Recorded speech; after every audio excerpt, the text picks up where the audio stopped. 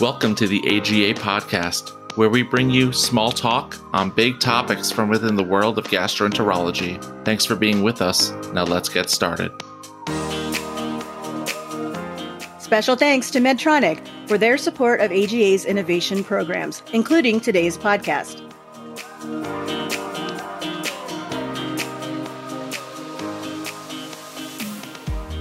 Hi, everyone. Welcome to another exciting podcast episode of AGA's Small Talk Big Topics podcast.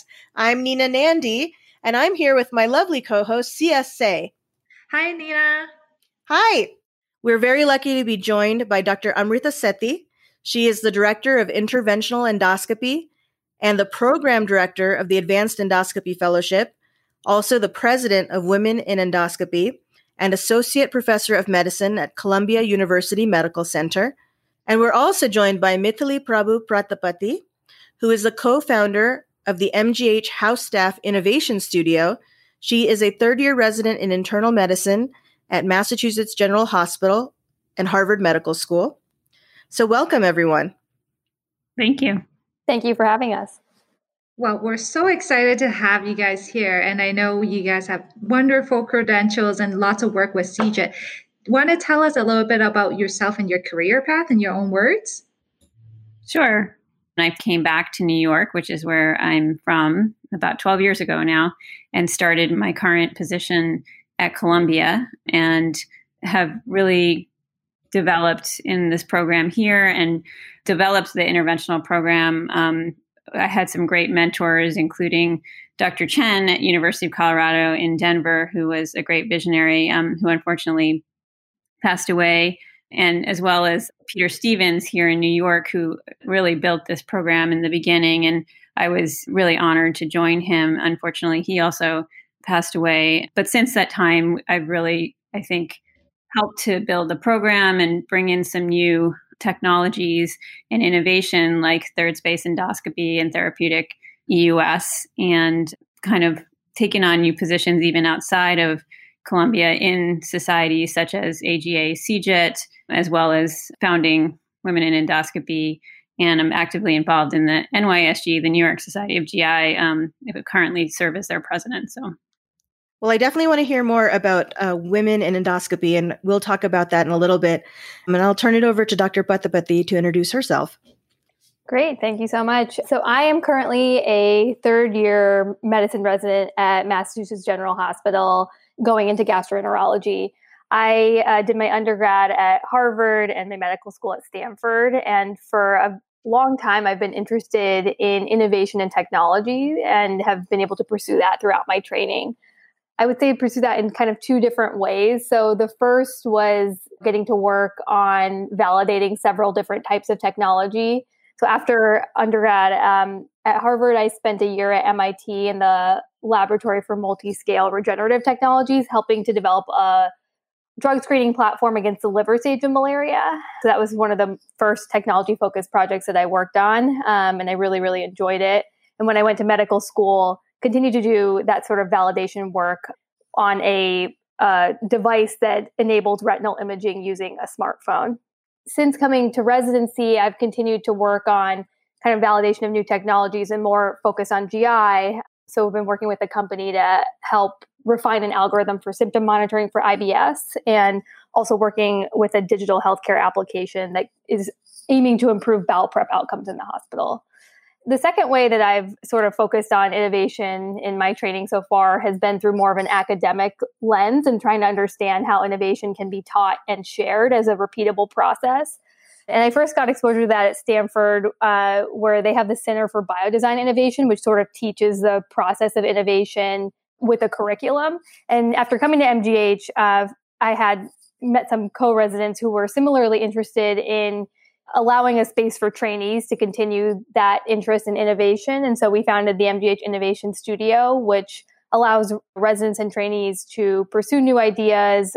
We host workshops to help residents figure out how to identify unmet needs, mentoring networks, and project databases so residents can get involved with innovation projects. So that's been sort of a big thing I focused on in residency, and then was able to get involved with the Center for GI Innovation Technology through the AGA to explore how to share these ideas on a more broad scale. Okay, great. You're also very accomplished. So we wanted to delve into some questions pertinent to innovation in medicine. Why do you think innovation is important in medicine, and how is it integrated into the clinical realm? So for me, innovation, I think by definition is the only way that, you're able to move medicine forward. And I think there's a lot of reasons that it's important. One of the biggest reasons, I think, is that the traditional model of care delivery, where patient comes to the clinic or to the hospital to get any of their healthcare needs addressed, is leaving our healthcare system overwhelmed. And I think there's a lot of reasons for this, which include increasing costs, an aging population that's stretching the bandwidth of the healthcare system, growing prevalence of chronic disease, and many other issues. And I think innovation, sort of broadly defined, can help address these problems. My feeling is that innovation is sort of inseparable from the clinical realm. Sort of going back to that biodesign process, the first step and the kind of most important step is needs finding. So finding a need and screening a need. And in the clinical realm, that's where you're able to both, identify problems that need to be solved. And that's where the solutions are ultimately going to get implemented. And that's true of both things like products and drugs, devices, diagnostics that make clinicians more effective, and also service models that can improve care delivery and make them more efficient. You mentioned identifying a need as one of the first step of innovations, and maybe you can walk us through the innovation process, because I feel like in clinical realm, a lot of the times, whether as fellows or attendings, we come through problems and we're like, we wish it could be better. Why is the wait time so long? Or why is the patient suffering? Or why didn't we know this? Or I think intuitively sense that something is wrong, that there's a need, but then I would say a much fewer percentage of us is able to take it to the next step, to the innovation step, and actually find a solution, either time or lack of training. Yeah, I think the point, at least the way it's taught in the biodesign curriculum, is to kind of delve deep into that need that you first identify. And that comes by meeting with a lot of people and asking questions. So meeting with a lot of different people who might be experiencing that need and trying to figure out where the pain point exactly exists. And so that is a very time-intensive process. And I think sometimes if you don't go deep into the need, then it's hard to actually address it. And it doesn't just have to be meeting with doctors. You can meet with administrators, you can meet with nurses, you can meet with many different people who might be experiencing a certain pain point and get the perspective from all of them. And that, I would say, is sort of the first step. In the biodesign curriculum, the next step is kind of taking the information that you gather from meeting with those various people and turning it into kind of a problem statement. So like identifying like what is the need and why it exists. And that is actually takes like a very long time to do, and putting it into that sort of like a problem representation of what the need is, boiling it down to maybe like a sentence and what the barriers are for that need. And I think sometimes the trouble people run into is that if you don't actually do that process and you don't take the time to talk to people and gather information, then you might be trying to address something or an aspect of a problem that is not actually the root of that problem, if that makes sense. Yeah, I would add, I think, innovation to me is sort of a manifestation of progress in understanding and learning processes, whether it's disease or technologies or techniques. And the more you understand, the more you actually can identify where there are gaps. So it's more about gap identification. And I think it's important, as you're coming up in training, for example, I think older models of training where you really have sort of a process dictated to you of how something should go. And like, it's A to B to C to D, and don't veer from that process, I think doesn't really promote innovation. And it's when you kind of have a little bit more confidence in your understanding of the processes that you can sort of say, this isn't making sense to me, or I think this can be better. And it's not because I don't understand it, but rather I'm identifying that there is a gap here. And what are some things that we can do to close that gap and make things more efficient, make things safer. And that's, I think, the process of innovation in a certain way. So you mentioned identifying gaps and unmet needs. What do you both think are some unmet needs in GI that innovation and technology aim to fulfill next? I think the space of artificial intelligence is definitely an area that's very exciting. And it's really an area that does require us to kind of widen our scope of looking at these new technologies that are out there and how are they affecting all processes, not just GI. And I think we've seen from conferences that have been held, and I know there are some special interest groups that, and even within CGIT, that this is going to be a very big area within GI. I would say another resection, which is something that I'm heavily involved in, is a technique that kind of has developed from principle to practice. So in the space of resection, I think that is really ripe for development of techniques because we are also innovating in how we train and how we teach these new technologies. And the last area that I think is, I think there's a lot of room for innovation is in the bariatric, but more importantly, the metabolic endoscopy space, where again, we look a little bit beyond just GI, but rather how we can develop techniques or technology that can allow us to actually affect other disease processes like diabetes, for example. Well, you mentioned CGIT, and I was just wondering if you could define that for everyone. Sure. It's really designed to develop a curriculum where innovation is centered. And, one of the goals of over the years, I've been involved with CGIT now. I was just trying to figure out the timeline. I think since 2016 or 2017, it's really to bring together all of the facets of innovation, particularly within the GI space. So one of the big projects that CGIT puts on is the annual Tech Summit meeting, which is quite honestly one of the best meetings that I have ever been to. And it was actually my avenue into CGIT. I didn't even know CGIT existed. But at that meeting, they bring together physician innovators, investors, regulatory agencies, and insurance companies. And the year that I went to it, it was kind of co-run by the AGA as well as the Surgical Society. And it really kind of not necessarily focusing on each individual discipline, but rather how we work together in this space of innovation. And since then, the goals have been to develop white papers on innovative new technologies and new techniques, as well as to really grow the relationship between industry and try to encourage physician innovators to get involved in this space and get involved in the innovations process.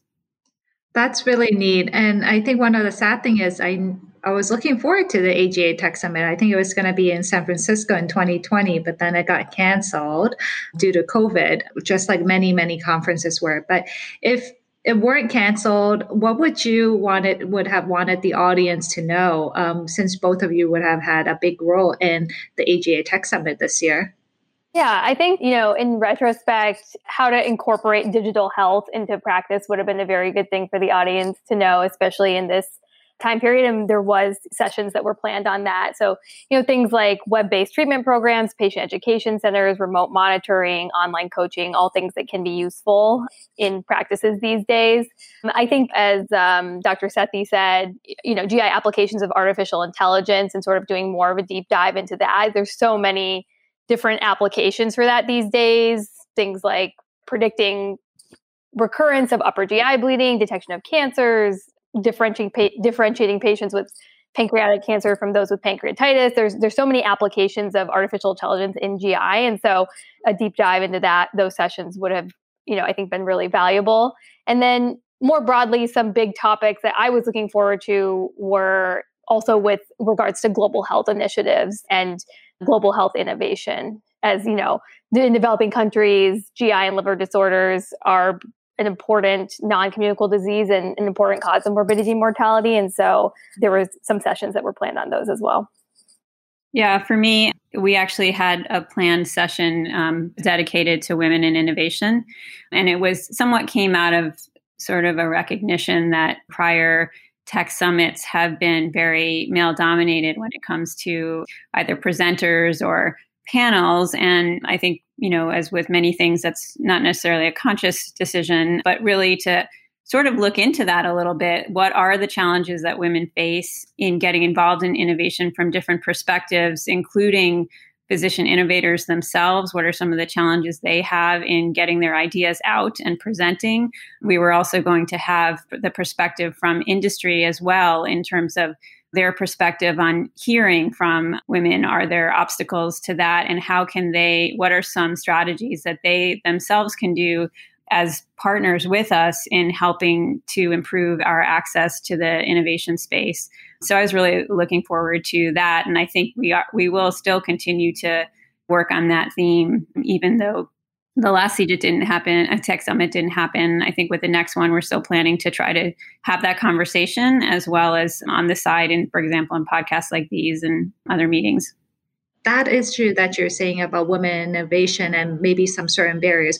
Would you feel comfortable sharing right now some unique aspects and how it can be overcome? Sure. I think as with many areas, I think one of the keys is to really identify mentors. And we need mentors and sponsors in different spaces. We don't, I think one mentor doesn't necessarily apply in all areas. So I would even look to someone like Mithali as a mentor for me in this innovation and digital space. I mean, she's really so well accomplished in it already. And so I think part of it is that. And I think our role through the AGA, through CGIT, through podcasts like these, through Women in Endoscopy is really to identify who are those mentors and what are those networks that you can kind of be a part of. I think the other part of it is networking, and really when you identify an area of interest, making the contact, taking the step. You have nothing to lose by sending an email and requesting a conversation or throwing out an idea, although there are some nuances to that concept about talking about ideas that I think are important to learn about. And the Tech Summit is a place where they do have talks about getting involved in the innovation space and some of the things that you need to watch out for. I think it's just really important, again, to go back to that concept of not thinking of when you have a question and you're wondering that something doesn't make sense, not thinking that it's your lack of understanding, but really that it's actually an expression that you do understand and you understand that there's a need. And then kind of being willing to take detours and know that the path that's written is not necessarily the one that you have to take. And I think that's where innovation is. So identifying mentors, just kind of practicing and putting it out there when you identify ideas and not being afraid of failure. And, you have nothing to lose. It's more about just a learning process. So let's talk a little bit about how to get involved. I know that we had mentioned CGIT, the Tech Summit. A lot of our listeners may not even know that these avenues are available. So who do you think should be involved in innovation? Is it for everybody? And how does one get started? Yeah, I think that every physician should be involved in innovation on some level. And that doesn't mean that they have to invent a bunch of products, but I think everyone, even as a resident, sees a lot of unmet clinical needs and can think about how to solve them.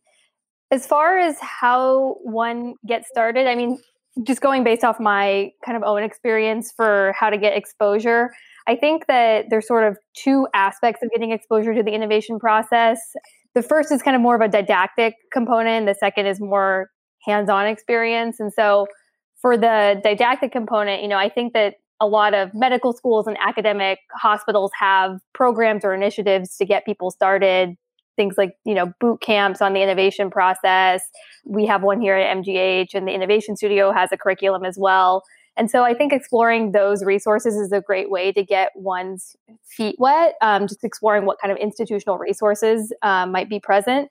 And that really, I think, can give someone a foundation, but it may not be sort of enough. At least for myself, I sort of had to take charge of my own learning, and that came from reading a lot. So reading books on healthcare innovation, reading blog posts and newsletters from healthcare and biotech news websites, and actually just reading the news can be a good source of information to see what new technologies are getting developed and what's out there. And then going out and setting up meetings with people who, can answer questions on a deeper level about innovation. So that was sort of the kind of didactic aspect of how I got interested and learned more about this. And then the second was more hands-on component for me. So that sort of was doing various projects and doing research projects. So I think, doctors in all these institutions have ideas that they want to validate clinically, or companies might be coming into academic institutions to try to validate their technology. And so finding a project and a mentor to work on one of those validation projects is a good way to get started. So I was able to do that in medical school, and I've been able to do that in residency. And then also was able to find companies in my area who were developing new technology that I was able to get involved with to help sort of refine the clinical process. So I think, some of it was, as I mentioned, tapping into the institutional resources, both in terms of boot camps and didactic curriculum and projects, but then some of it is kind of going out on my own and seeking out these opportunities. So I suppose one of these opportunities is the MGH House Staff Innovation Studio, which you co-founded. Yes. So as someone comes in and wants to be involved, let's say, I have no experience with innovation, but I find it fascinating and I'd like to work with companies and maybe be a consultant on healthcare devices or that sort of thing. What sort of resources would I come across being a part of the House Staff Innovation Studio? How would it work? Yeah, so the House Staff Innovation Studio for us is a pretty minimal barrier to getting involved. The whole goal of the Innovation Studio was to allow a space for trainees to continue their interest in innovation, because I think training can be a very difficult time to carve out the space to pursue such interests. And so we wanted to reduce that barrier. And so we have kind of more passive routes, and there's more active routes that members can be involved in. So we have a noon conference speaker series where we've developed a curriculum to teach some of the concepts of innovation. We also have an innovation elective, which is sort of, self-designed curriculum. So there's some kind of didactic component and case studies that are discussed, Harvard Business School and MIT case studies that are discussed. Mm-hmm. And also kind of exposure to different people in the MGH community who are working on innovation projects. And then some of it is a self-designed component. So if, a resident wanted to work with a company, we have contacts that, who can help them find a good fit to kind of do a rotational experience for 2 weeks and see if they like that. We've also had people who've thought about working or shadowing really at a venture capital firm to understand about investing. And so just getting some sort of hands-on experience. So the elective is one other way to get involved. And then we've done more kind of active projects. So as a studio, we've created 2 iPhone applications. So one was on helping residents to manage inpatient emergencies, so like acute strokes and PEs and codes and STEMIs. And so we have an app that sort of has all the resources and instructions that one would need to activate to manage those acute situations, which was born out of residents feeling unsafe in certain situations overnight. Yeah. And so residents we kind of brainstormed and discussed how can we address that need. And this application has been very, very widely used in the residency. And it's a great way to have everything in one place all at once. And then the other application was we have this internal medicine, this MGH White Book. It's like an internal medicine guidebook that is usually a PDF that gets released every year. But now we have an iPhone application for it. So that's very widely used by the residency. It's being used by other residencies. There's no reason to not have it be more widely accessible. So a few of our members who had coding skills decided to develop those applications. And so for those who really want to work on a project, we do have sessions brainstorming sessions where residents can sort of bring up needs that they have and sort of work as a group on projects. And so that's really up to you if a resident really wants to take that initiative on. I'll add 2 more things. One is that it is really important to learn what your institution has in place in the space of innovation. So I got involved when I had kind of said, what about creating this catheter? And then somebody mentioned to me, or I saw an announcement, and a colleague in pathology, cytology, told me about the Tech Venture Center at Columbia, and that they held a competition every year. And it was a joint effort between the engineering school and the medical sciences. And kind of learning. And then that led me down an entire pathway to learn about, intellectual property is actually a really big topic at most institutions, and they actually have strict rules about that. So before you go down the pathway of, coming up with all these ideas and are thinking of different places that you can, showcase them, you do want to learn, what are some of the policies in place at your own institution and resources. I mean, they're not just restrictive, they can also be resources. For example, the Tech Ventures Department, I developed a patent, I submitted a patent, and they actually paid for the patent lawyers to write the patent and file it, as well as try to get in touch with companies to try to see if anyone was interested. So looking into what your institutional resources are is important. And a lot of institutions now have actual innovation sort of corridors. And, they are great resources to be involved in. The other thing is looking into specific fellowships for innovation, which some centers have. And it's actually something that we're interested in doing through CJIT, is to really encouraging that as an educational process. For example, at the prior Tech Summit meeting that was in San Francisco in 2019, we actually had our sponsors, it was Boston Scientific and Medtronic, have specific programs for the fellows and invited fellows and sponsored them to actually attend Tech Summit. And, even Medtronic actually took them on a tour of their plant and really, I think, got interest going in terms of this is the process. A lot of those fellows had never visited industry headquarters and really even seen kind of an assembly line of where the devices that they use on a day-to-day basis are made. And I think that's a really big educational opportunity to kind of foster interest. I would love to go on a field trip. They had scholarships too, I think, as I was actually interested and submitted an application, but then found out that it was canceled. So it's a neat program. Hopefully we'll see it in 2021, depending on COVID situation, or maybe 2022. Can you tell us a little bit more about Women in Endoscopy, which you are the president of that organization? Sure. Yeah, it's an organization that I actually founded. So it's a good way to become president, yes. Yeah. Yeah.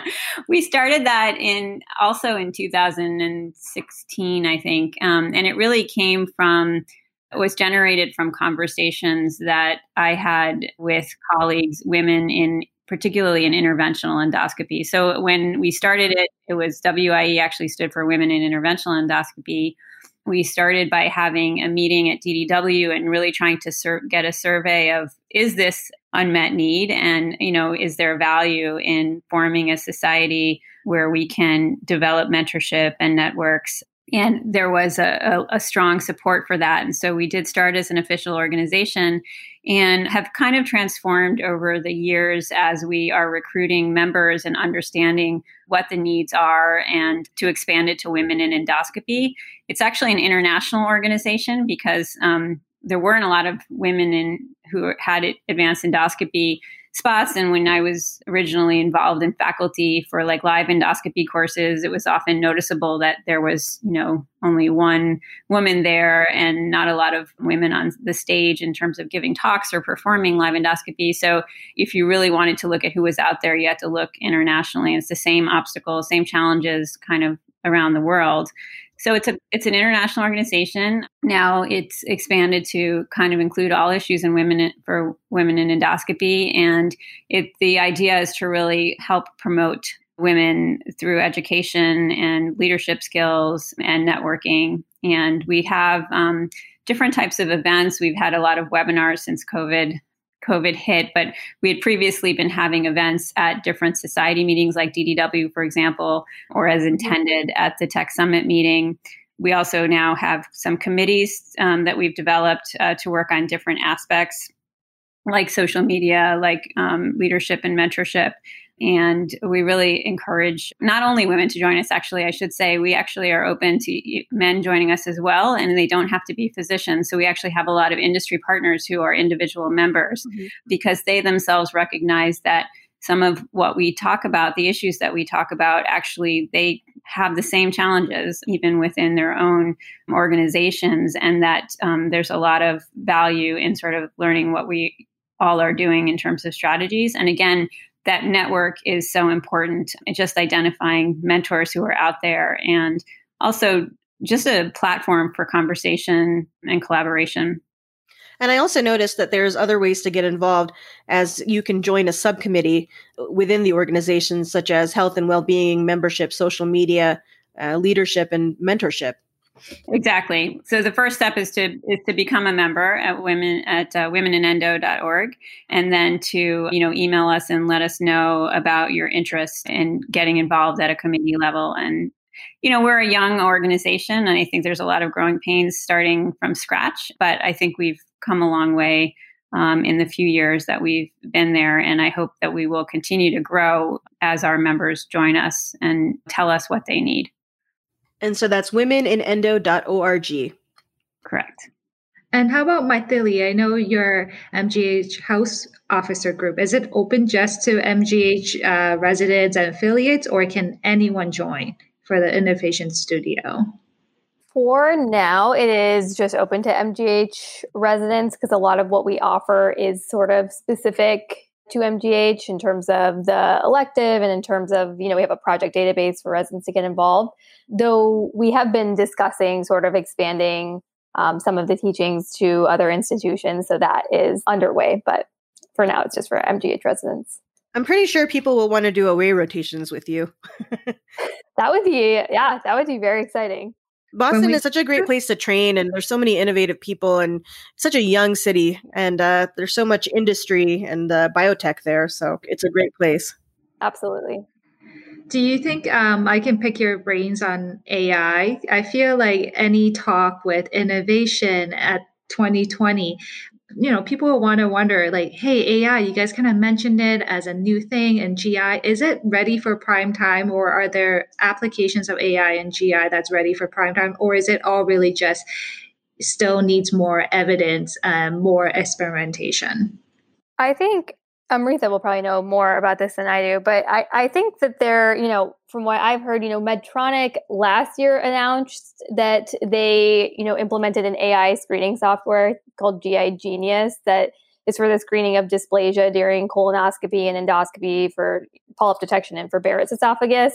So I think there is definitely applications of AI in GI that are happening now. And then some of the other applications for it, I think, are still underway, some of which I mentioned before, like identifying people who are at risk of recurrent bleeding and identifying mucosal healing in IBD and things like that. But it is starting to actually gain some traction and going from being, what was historically a buzzword to actually showing promise in clinical settings. Image identification, polyp detection will probably be the first space that it will grow into. But I think there's a lot of work being done by investigators now trying to look at areas where it's very subjective. For example, I'm very heavily involved in the cholangioscopy space and trying to figure out if we can come up with consensus. That's work that we've done over the years and haven't made a tremendous amount of movement in trying to come up with consensus based on cholangioscopic imaging.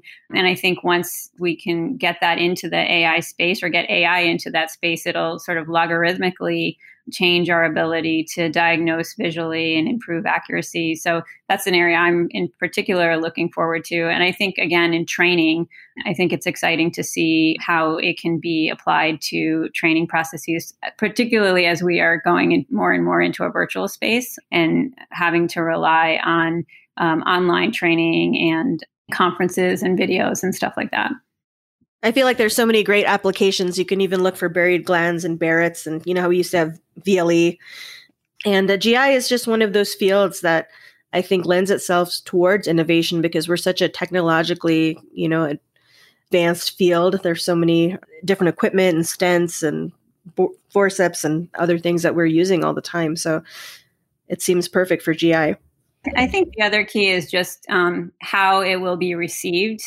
That is really reliant on practitioners being open to change, right? I mean, if you kind of have grown up trained a certain way of this is the way I always do this, whether it's colonoscopy and polyp detection or any other aspect of GI, and are not willing to think to sort of consider the advances that are there to make our lives easier and our job better, or give us better outcomes.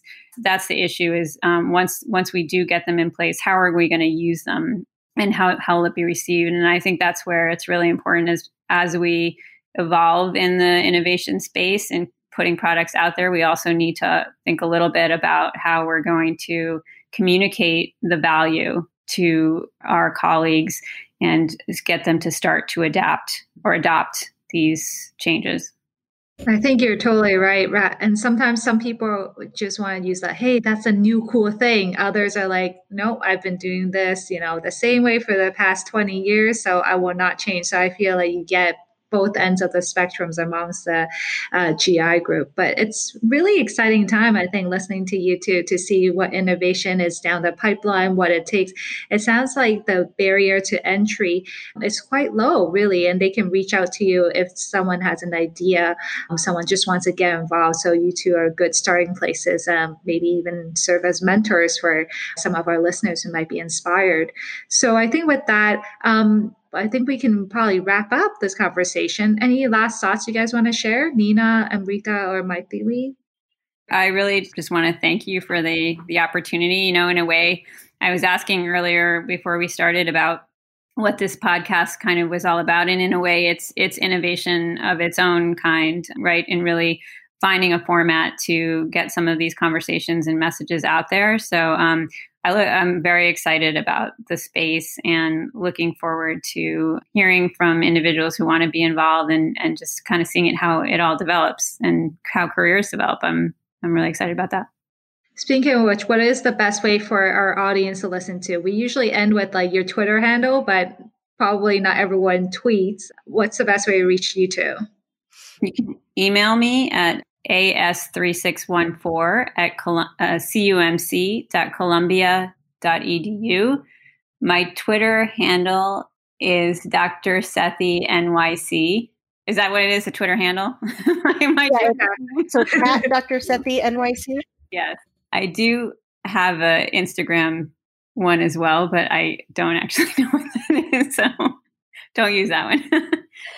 Yeah, same for me. You can email me at mprabhu, mprabhu1@mgh.harvard.edu, or my Twitter handle is at mpatipati, mppatipati. Sounds good. Thank you so much for coming on to a podcast with us both this evening. We want to thank you so much for your time. This is a great platform to reach so many listeners, to get them involved with the CGIT, with the Tech Summit, with womeninendo.org. We feel that you are so accomplished in your young careers and you've done so much. And we are so grateful and happy to be able to speak with you. Thank you. I also want to put in a plug for Tech Summit 2021, which will happen virtually in April. So keep an eye out for those announcements. But we're really excited about the program that we'll develop then, and as well as other programs that we'll put out through CGIT. Sounds great. I'm looking forward to it. Great. Thank you both so much for having us. You're most welcome. Thank you. Thank you. Thank you for listening to the AGA podcast. To reach us, please email us at agapodcast@gastro.org or follow us on Twitter at MJWhitsonMD, at Nina Nandi MD, and at CSCMD. Podcast production done by Resonant Recordings. Don't forget to rate, review, and subscribe wherever you get your podcast. Thanks for listening and have a good one.